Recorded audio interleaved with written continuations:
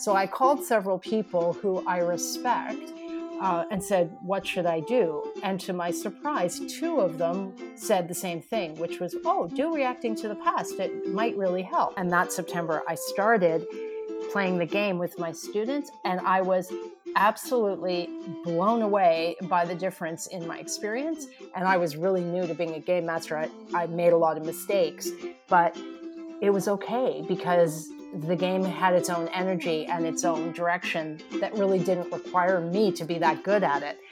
And my students loved it. Hi, and welcome back to Reacting to the Podcast. My name is Kelly McFall from Newman University, and I'm the host of the show. And after a long, mostly COVID-inspired hiatus, I'm thrilled to be back. Season 3 is a short season composed of interviews with winners of Reacting's Brilliancy Prize. The Brilliancy Prize for Reacting is modeled on a prize awarded at chess tournaments, which was meant to reward players who showed a kind of creativity or inspiration or flair, rather than people with great memory skills or the ability to implement tactics that other people had already discovered.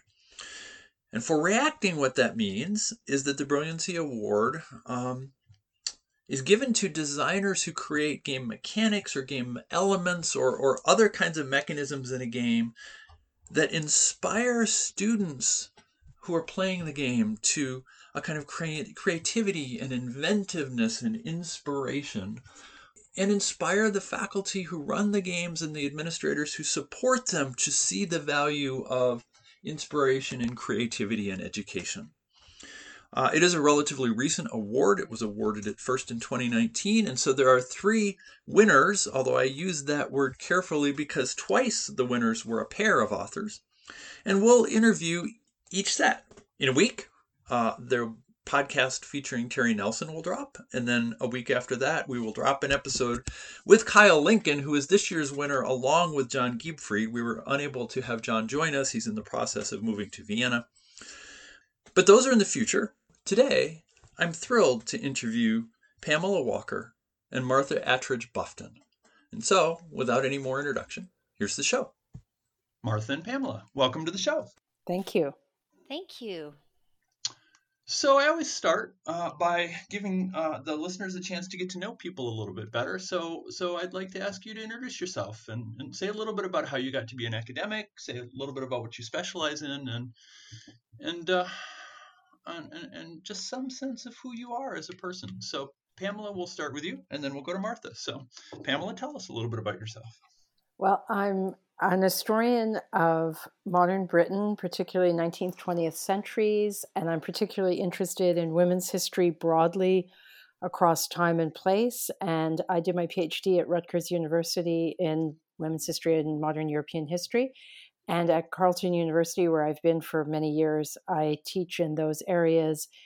And I write about religion and the history of Christianity. And I'm also very interested in the history of race. And I've been working on a project for several years about the history of missionaries and ideas about gender and race, particularly the history of whiteness among British missionaries in a number of different contexts.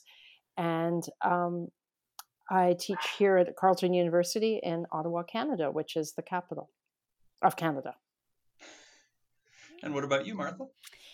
Well, I am an academic librarian at Carleton, and in my role as the interdisciplinary studies librarian, I work with students and faculty in a number of programs, including women and gender studies, Indigenous and Canadian studies, as well as digital humanities. And I'm really fortunate because Carleton provides its academic librarians with the opportunity to teach and pursue research.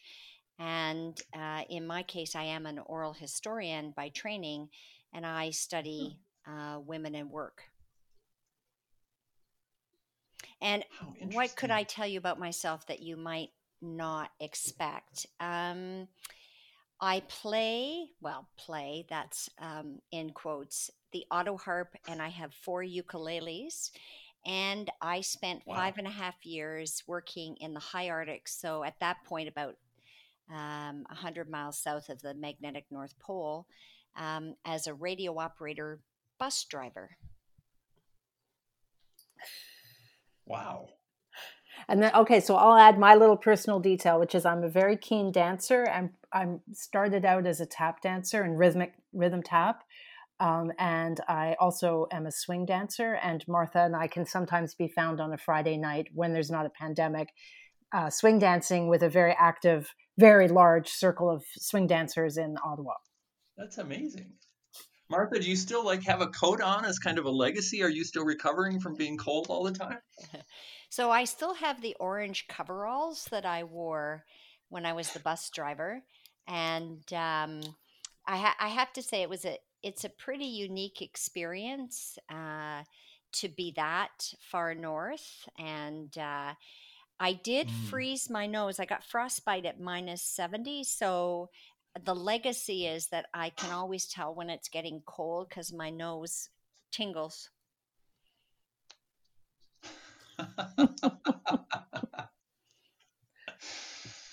Well, Pamela, how did you get interested in reacting?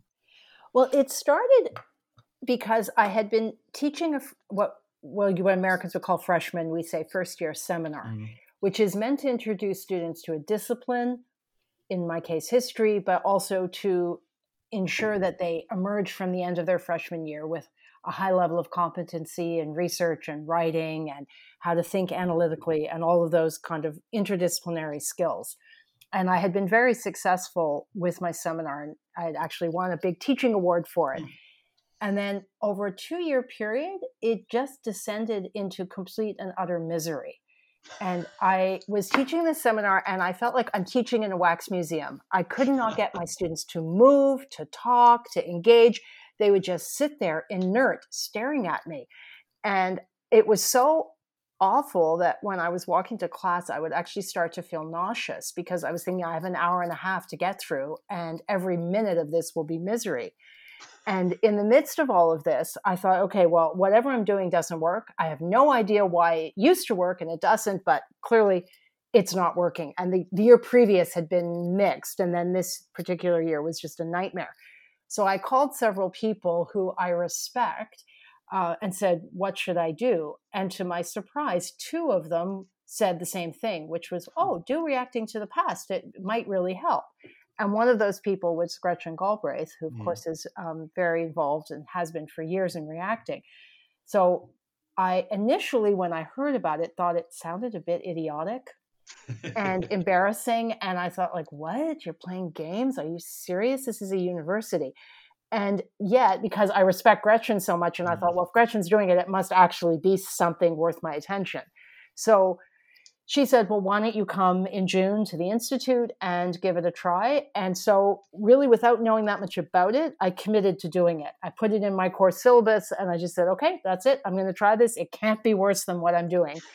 And I played Greenwich Village 1913, which was clear to me that was the game that was in the area I was most interested in because it has a big women's history component.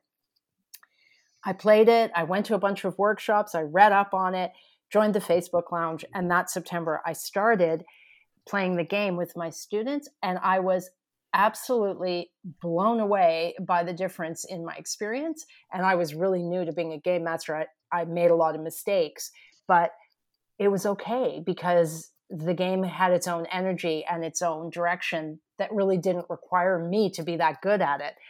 And my students loved it. And the moment when I was like, whoa, something really changed here, we were playing and it was the end of class time. And I knew there was a group of people in the hallway who wanted the room for their own class.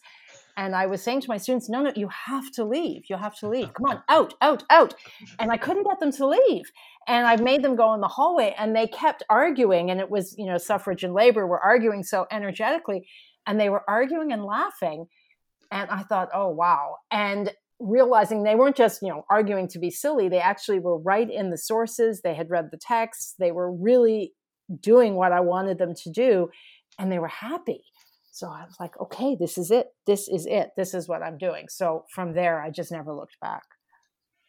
So that's a great story. Although perhaps a little bit of a warning to people who are thinking about entering teaching as a profession. Yeah.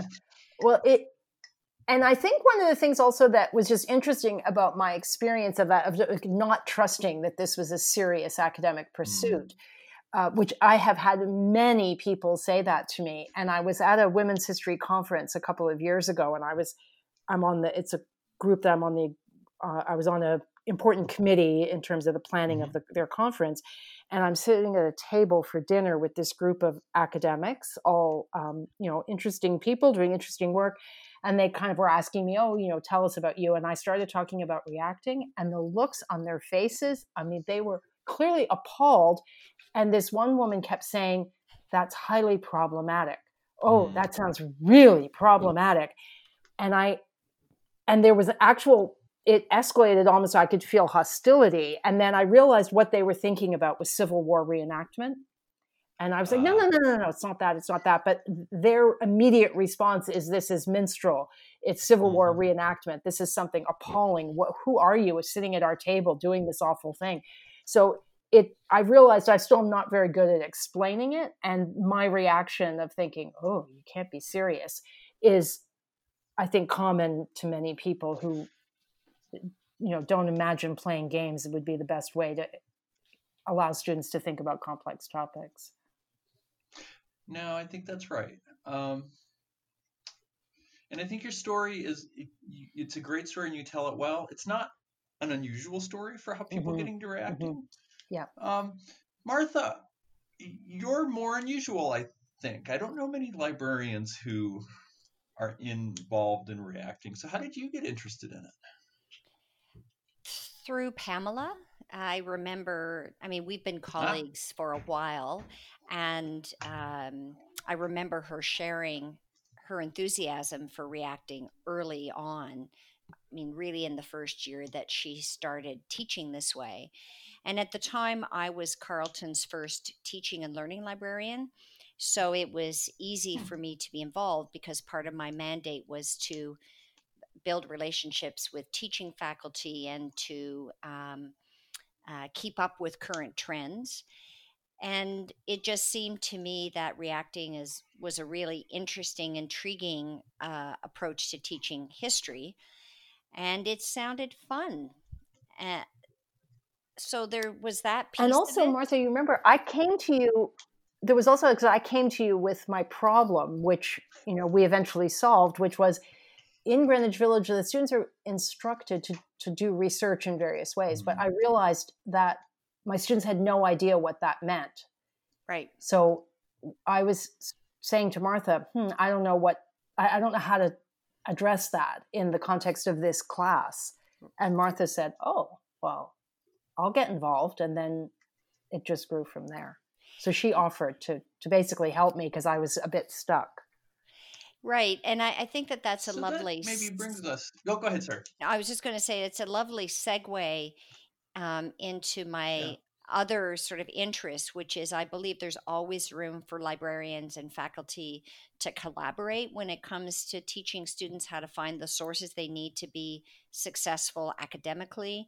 So really, more broadly, there's always an opportunity for faculty and librarians to help students reflect upon and nurture their own relationship with information. And librarians and faculty, I think, have a long-standing sort of tradition of collaborating, but not necessarily in this way. No, I think that's right. Although I have to confess right now, I'm carefully avoiding the interlibrary loan librarian who seems to believe that I kept a library book longer than I should have. I'm sure that's wrong, but I can't prove it. So I'll just avoid her for a little bit longer. And that's so Martha, you're leading up to the main topic for today. And the reason why the two of you were awarded the Brilliancy Prize. So and I guess I'll just ask Martha to start, and then you and Pamela can talk about this. Introduce me to Maud Malone.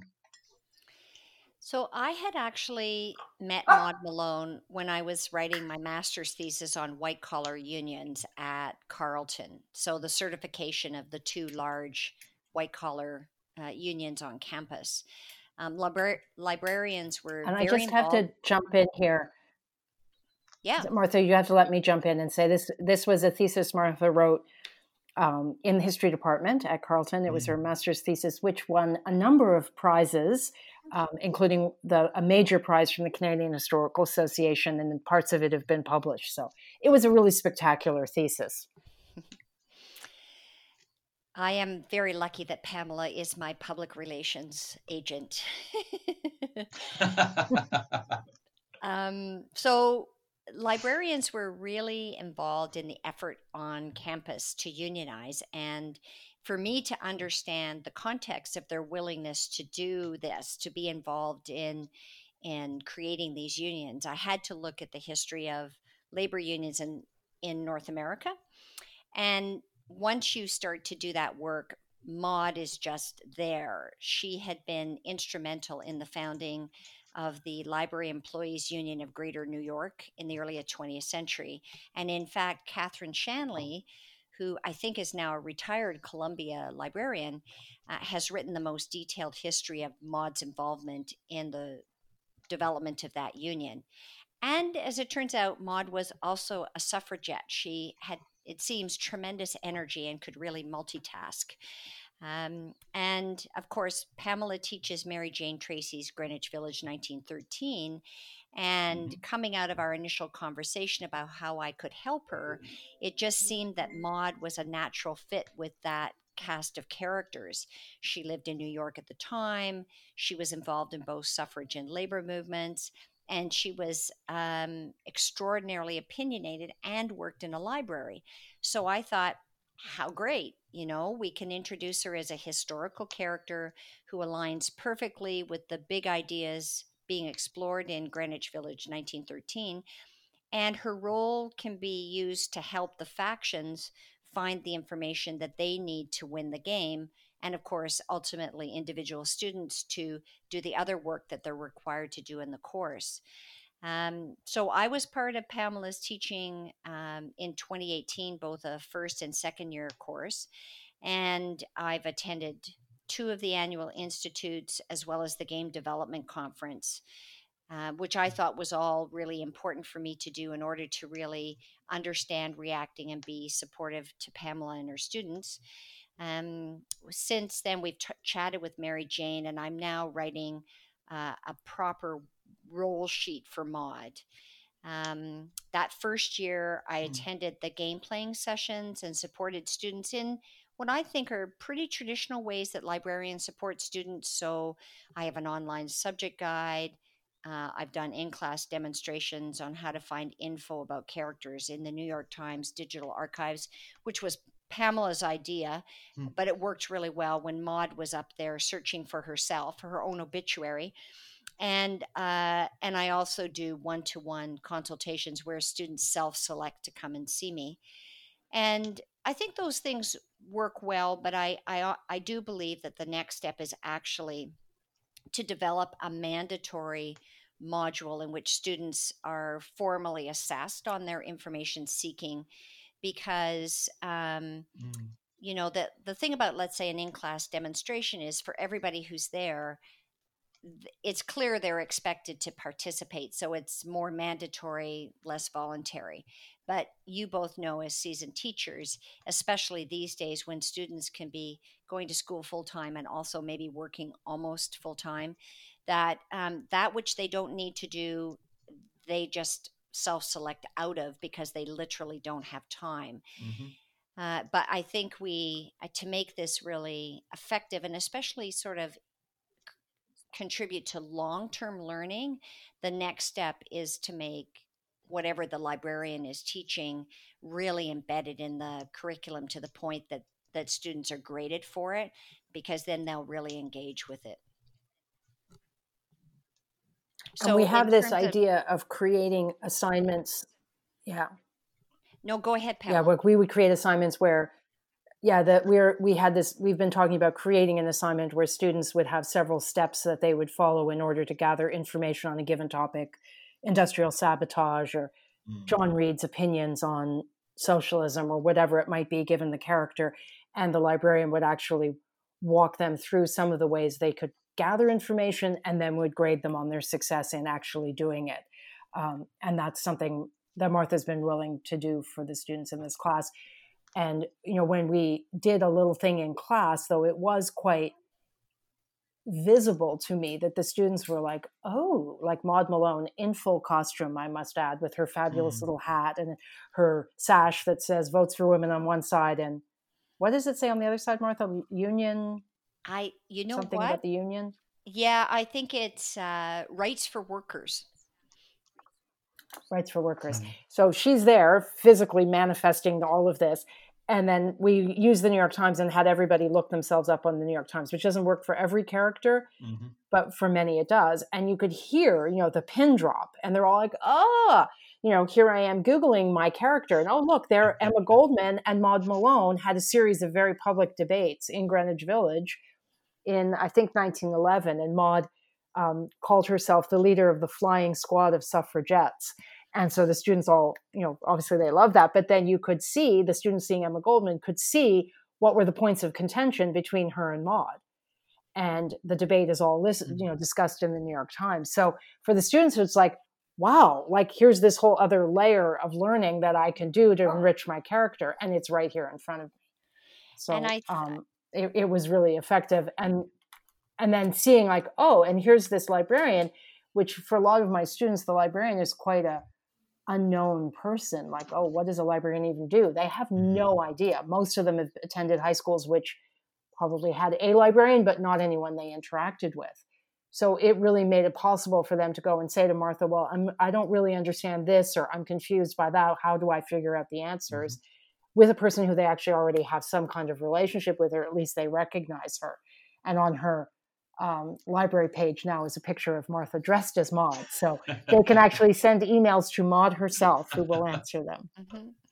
And I think that's Pamela's. So Martha, I wonder what it was. Oh. I just want to add a PS too, which is that we give students, clearly in the moment, students are processing and thinking and reflecting on seeing the results from a website, a database search and all of that kind of thing. But I also think it's important to give them formal opportunities to actually reflect on that experience as well, that retrieving that emotional cognitive experience and having to articulate it is very much an important part of the learning process, and getting this sort of and making them more attentive to how they actually find information and which strategies work best in certain contexts, right? So I am more and more suggesting to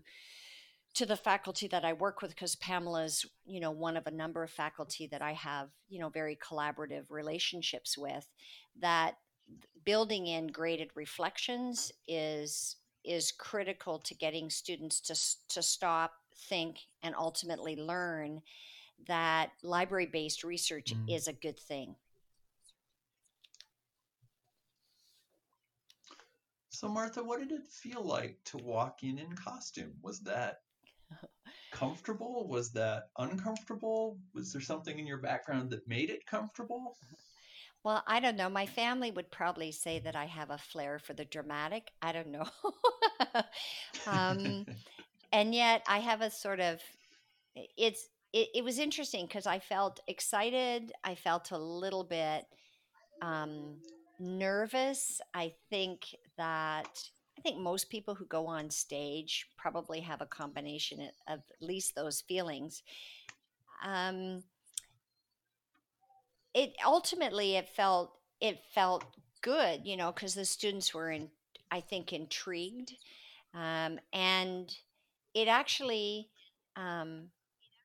it helped me be more part of the game. I think there's a pedagogical reason that Mary Jane gives pips for costumes, because costumes really particularly if we're inhabiting somebody else's life and somebody else's lived experience. Costume is a way to, I don't know if it's part of the liminal experience or not, because even though, is it Shakespeare who, to whom we can attribute, clothes make the man, or whether that's a misquote. I'm not sure. I'm in the process of watching Upstart Crow, so I'm never sure which which of the quotes are actually from Shakespeare and which are kind of bending the truth a little bit.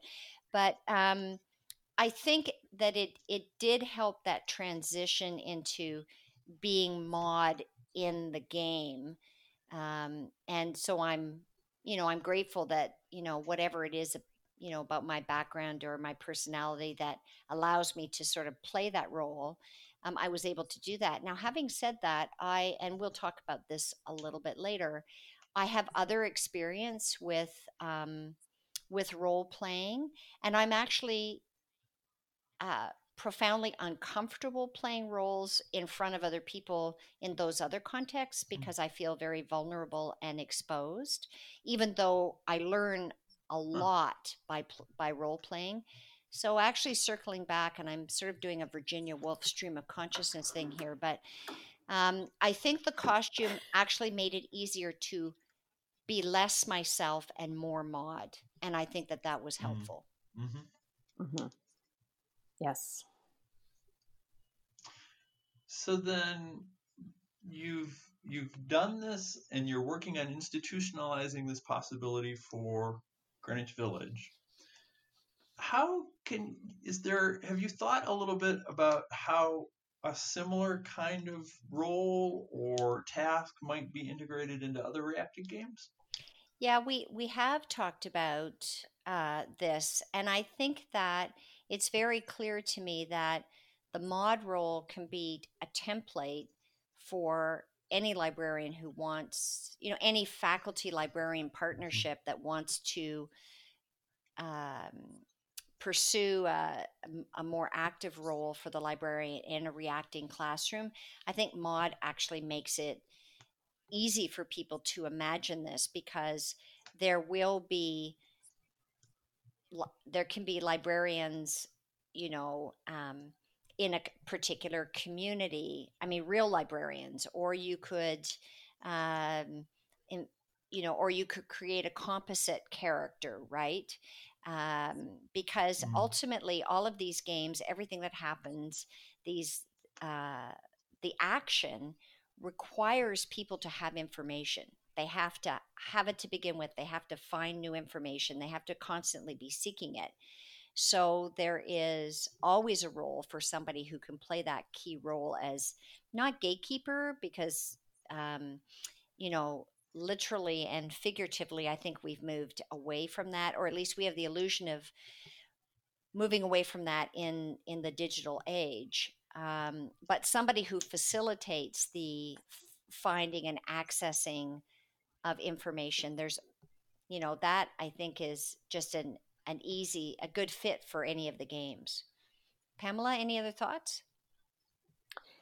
Yeah, and I think that it probably depends a great deal on what institution you're at and what kind of preparation students had prior to coming to their institution. But we're at a large research university with a great variety of students. But some of my students, I realize, are really intimidated by the library, by the librarians, by the whole idea of what this idea of research would mean, that they really have very little context for it. So, of course, they go to Google because they know how to use that. And trying to get them to see the library as actually a repository of all this wonderful material that they can access and use and be far more effective. The mod character is an opportunity for that to happen. And you could, in Rwanda, I don't know, could be a librarian working at the United Nations, which not all the characters, I guess, then would have opportunity to use, but you could have the person, wearing different hats. I'm, working here, working there. You could sort of play around with how you want that to be. But I felt that just by seeing Martha actually being silly, which is part of Maud's thing, she comes bursting into the room and saying, I'm here, and then argues with Emma Goldman or whatever. it gives her this personality and makes her approachable and not like some kind of harsh, judgmental person who will find them wanting for their lack of skills, but is this person they actually know who is part of the game. So some of the students approached Martha during the game to say, oh, could I make an appointment? Can I send you an email? And that made sense to me. I mean, I can see why that works better than here's this person who you've never met or heard of, and she's over there in this other building. You should go talk to her, which they're just not going to do. And this broke all of that and made her a person who they could approach. And also, as it turned out, we used her first at the very beginning of things while we were still just doing game setup. So flying in costume and making them laugh also modeled for them what you can do in a reacting game, and that you can put a costume on and not quite be yourself anymore and be, whoever in the game who may say and do things that in your own world you wouldn't do or say, but in this context you can. And Pamela's hit on a couple of things in terms of information seeking behavior I think that are really important to emphasize. So there's a great longitudinal study out of the iSchool at Washington State, which has been looking at undergraduates across the United States in all kinds of different institutions for a very long time. It's called Project Information Literacy. And one of their very early research reports finds substantive evidence to show that students use Google because it is familiar, meaning it's safe, meaning when they use it, they know they're going to find something. And, lots and lots and lots of undergraduates come in their first year and they're eager and they want to be successful, but they're also nervous or afraid or anxious. And quite normally, I think, because it's true for many of us, when you're in the midst of feeling anxious and you're already learning a lot of new stuff, you're not necessarily willing to try to learn one more new thing, particularly one more new thing for which you're not graded on. And that would be learning how to use America, history, and life, for example. So when they're anxious, they default to the familiar because it's safe. And it's not necessarily that they're unwilling to learn other stuff. It's just in that moment, other tools, it's just in that moment, it's like too much, right? And that's been really important for me to understand, to be reminded that learning is essentially emotional, that we have to be attentive to that, and that we have to build that into our pedagogy and our teaching strategies, because otherwise we're going to keep trying the same thing over and over again, and it's just not, students are not going to take us up on the offer to self-select to go to the library because they don't have time and they don't emotionally, they're not able to, perhaps. And that's really, that understanding of students' behavior is backed up by, one of the most famous information seeking models by a woman named Carol Kuhlthau, who's now a professor emerita from Rutgers, which is the best time for librarians to actually be helpful is in that moment. The other sort of a really important emotional moment, which is that liminal space where we're in the process of learning something new. We're not sure what it is. We're not sure if we can learn it. We're not sure where we're going, because that's an anxious moment too. But if there can be somebody there to guide you through that process, then it can reduce the anxiety. You can find some material that you need, and you gain your confidence. And then you're feeling a lot better about kind of moving through the process of learning new stuff, right? New material.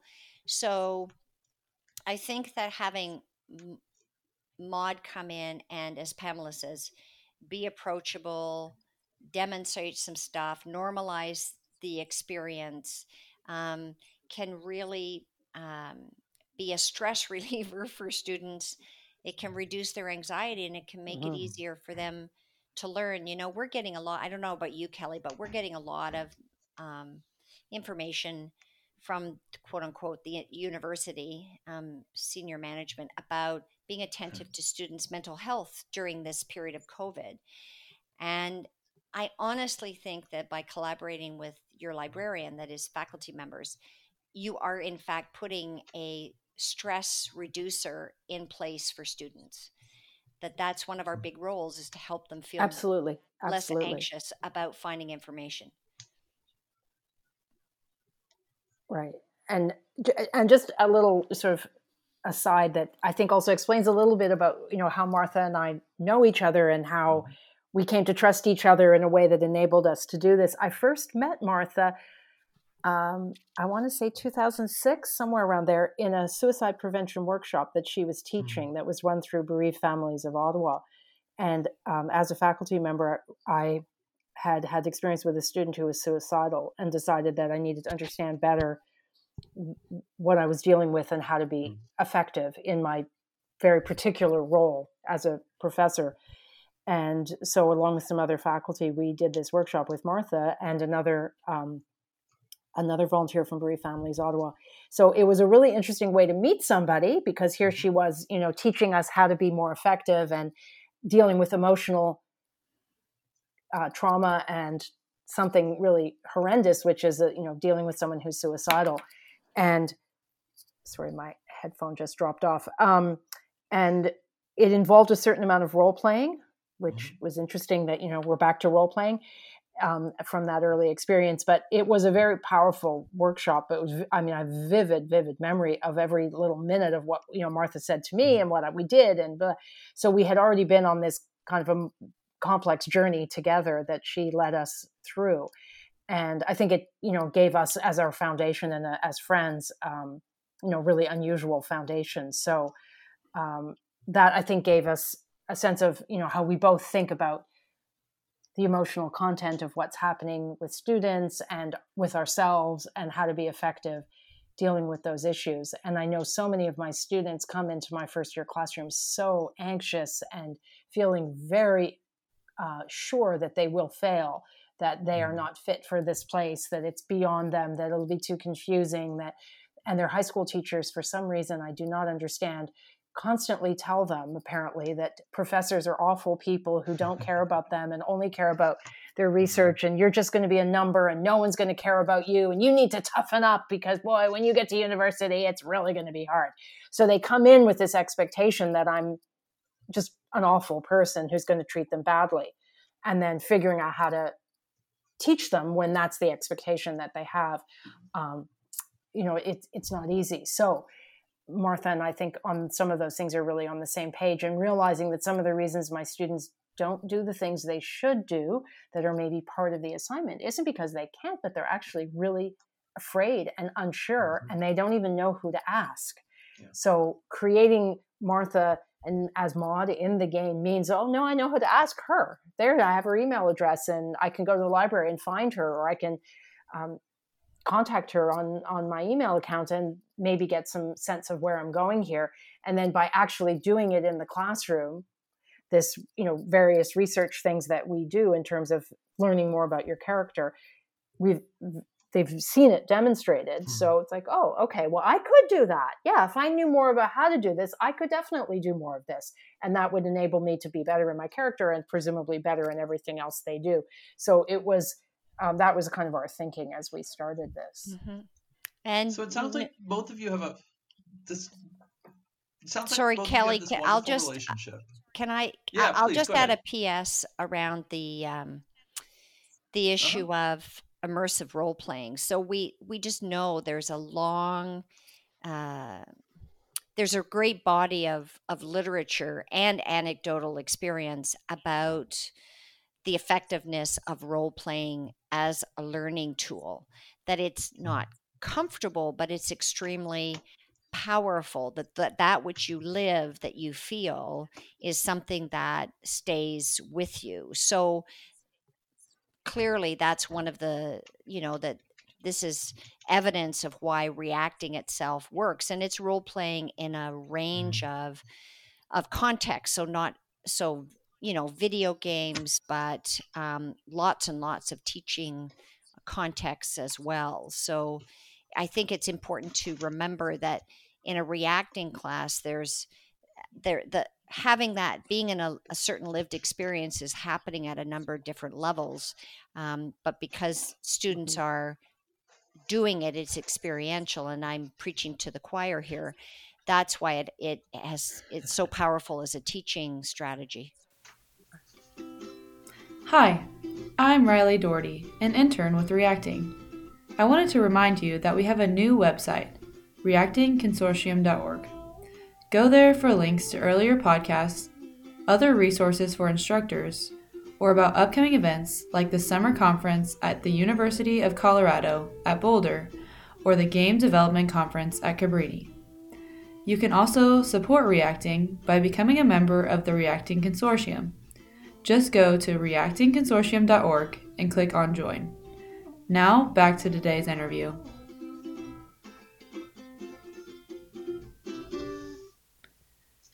So the two of you clearly have a wonderful relationship and a great partnership going.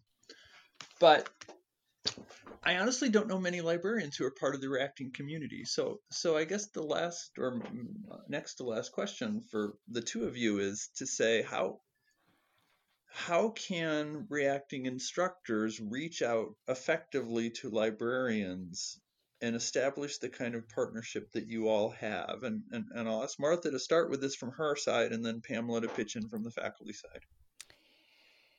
That's such a great and complicated question. I think it's clear that Pamela and I have a really good friendship and a very collegial professional relationship, and these kinds of relationships don't grow on trees. So in our case, some of it is truly serendipitous. And Pamela's talked about the fact that we met when I was doing the Living Work Suicide Intervention program on campus. But then we met again when I was doing my MA in history. And this time the roles were reversed, right? Because Pamela was co-teaching a course in women's history, and I was the student. The thing about both the Living Works and the women's history course that they have in common is that it's about trust, right? So Pamela had to trust me to be a good teacher and walk her through a challenging situation, and vice versa when I was her student. And lots of people just don't cross paths in those particular ways. So the trust can actually take longer to build. But liaison work is built into the kind of librarianship that I do in many institutions. I'm working in a department that is in many ways still a very traditional reference department within academic libraries. So my job is about collection development, which is, I think, Kelly, where you often cross paths with your librarians. It's about, I need this material for my teaching, or there's this gap in the collection, and the librarian is being reactive but also proactive in terms of making sure that the holdings support what's being taught and researched on campus.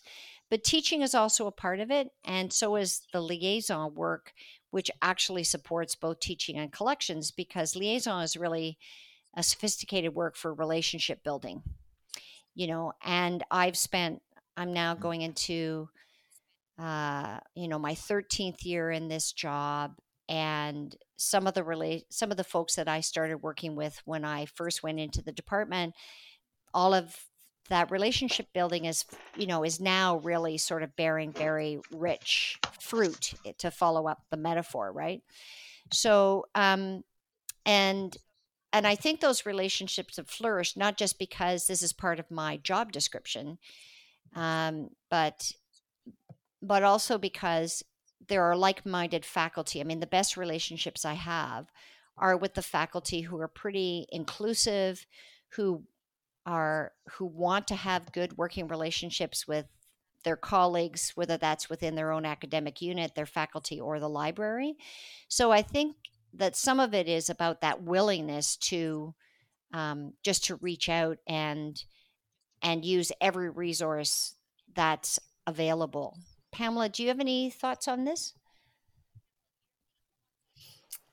Yeah, I think that one of the little things that we did very early was when Gretchen and Galbraith and Peter Anderson came to Carleton to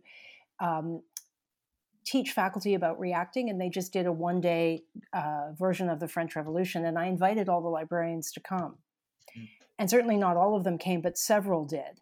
And I think that that really helped, because when I was talking about what I was doing and saying to the history librarian, who's not Martha, but another person, she knew what I was talking about and was like, oh, how interesting, sure, I'll help out. And yes, have them come to see me as well, and so on. So I think that was one thing that did have an impact.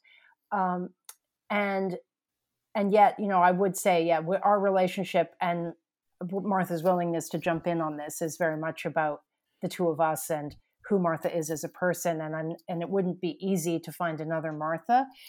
If it weren't Martha I were working with, I'm not sure who else in the library. You might guess, Martha, who else might be willing to put on a crazy outfit and, and do this. But I think thinking about maybe other ways that person could participate using some of the other things we're trying to do, about even not in costume, but just and maybe somebody's not willing to play a role. That's just not something they would do. But they could still do some of these same activities of coming into the class and being present in the room. And you could even do something on a small scale. We had thought about, you could have like a little library desk in the corner, an old-fashioned library, and have students walk up to the person and say, please help, I'm confused, as one might have done in 1965. But I think just inviting the librarians in and showing them and bringing them to, if you were to have a workshop and asking them to come along, I think does help. Yeah, and that's an extremely good point. The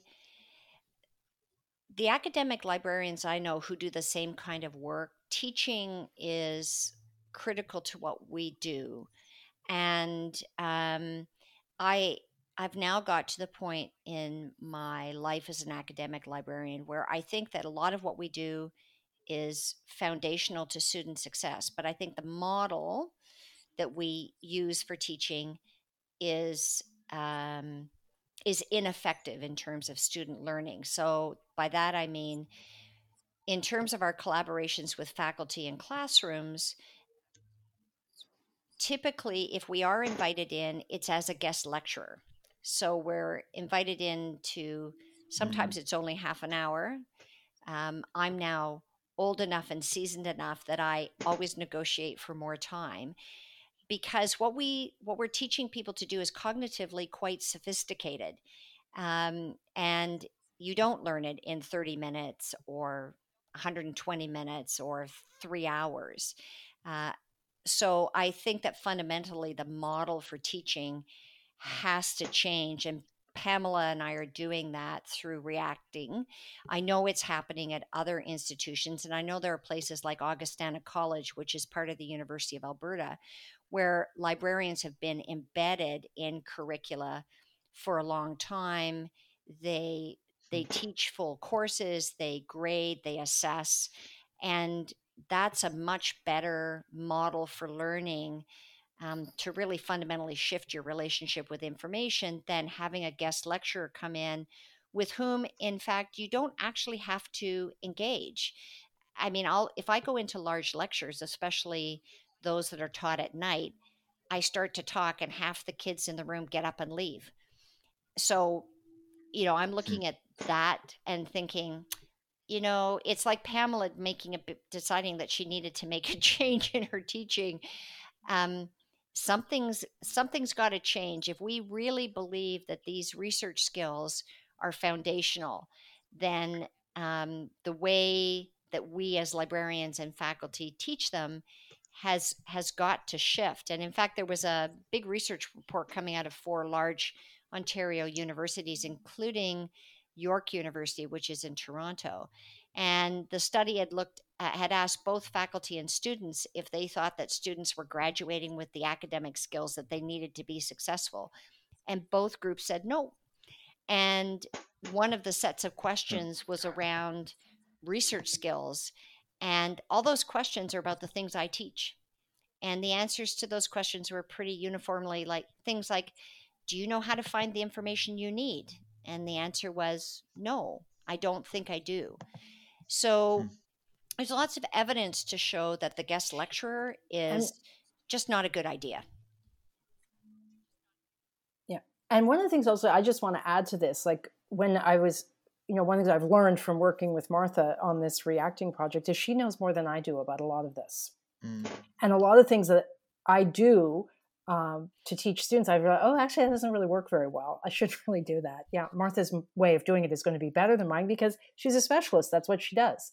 So also, I think for faculty, pay attention because your librarian's probably really smart and knows all kinds of cool stuff that you've never heard of.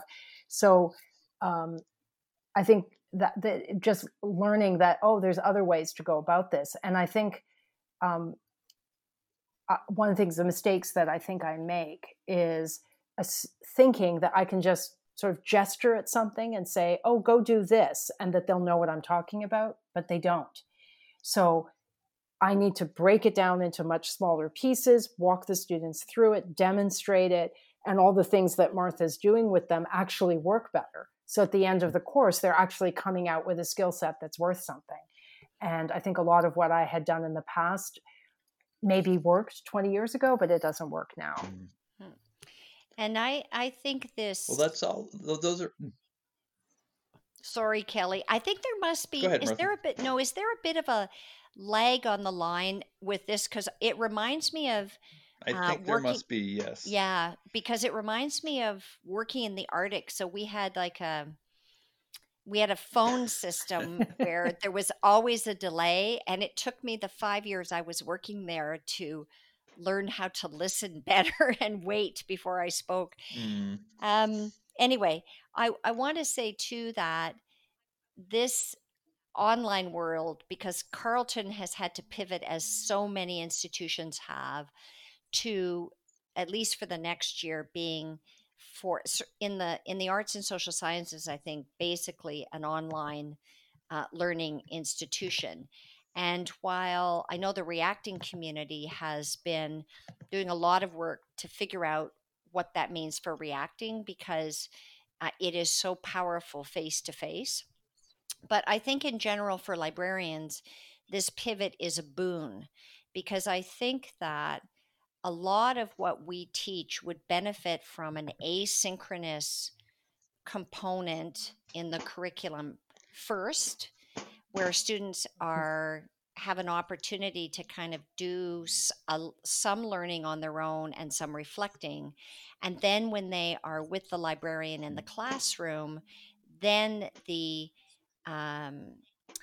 interaction, if the synchronous piece has to be limited to, let's say, 2 or 3 hours, then it's going to be more effective, because there's this module, this asynchronous component that students can engage with first and then afterwards. And in fact, I now have what is virtually a 13-week course in terms of the number of modules I have, where each one is based on a key learning outcome that has, come out of my, work with faculty members and understanding particularly of what first and second year students are having to learn. And I think that by taking some of these modules, fitting them in, scaffolding them in a smart way, in the online curriculum, and then, for example, having a synchronous meeting, and of course scale does matter, but having a synchronous meeting then with students, I think that this model actually moves librarians away from that one-shot model, which is what it's typically called, to really an approach to teaching, to learning, to student learning that is a lot more powerful and could be a lot more effective.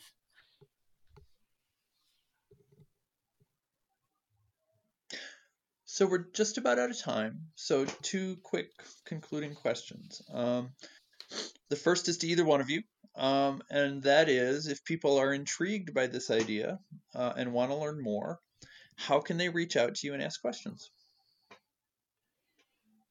Well, people can feel free to email me at my university email address at Carleton University. That's you can just find that on the Carleton University website, and I'm happy to talk to people or post something on the Facebook lounge in the Reacting Facebook lounge, which I read regularly, and I'm always so grateful for the incredible people who are part of this community who just write such smart things on there all the time and are helping each other. So I've gotten lots of help from that, and I'm happy to continue doing that.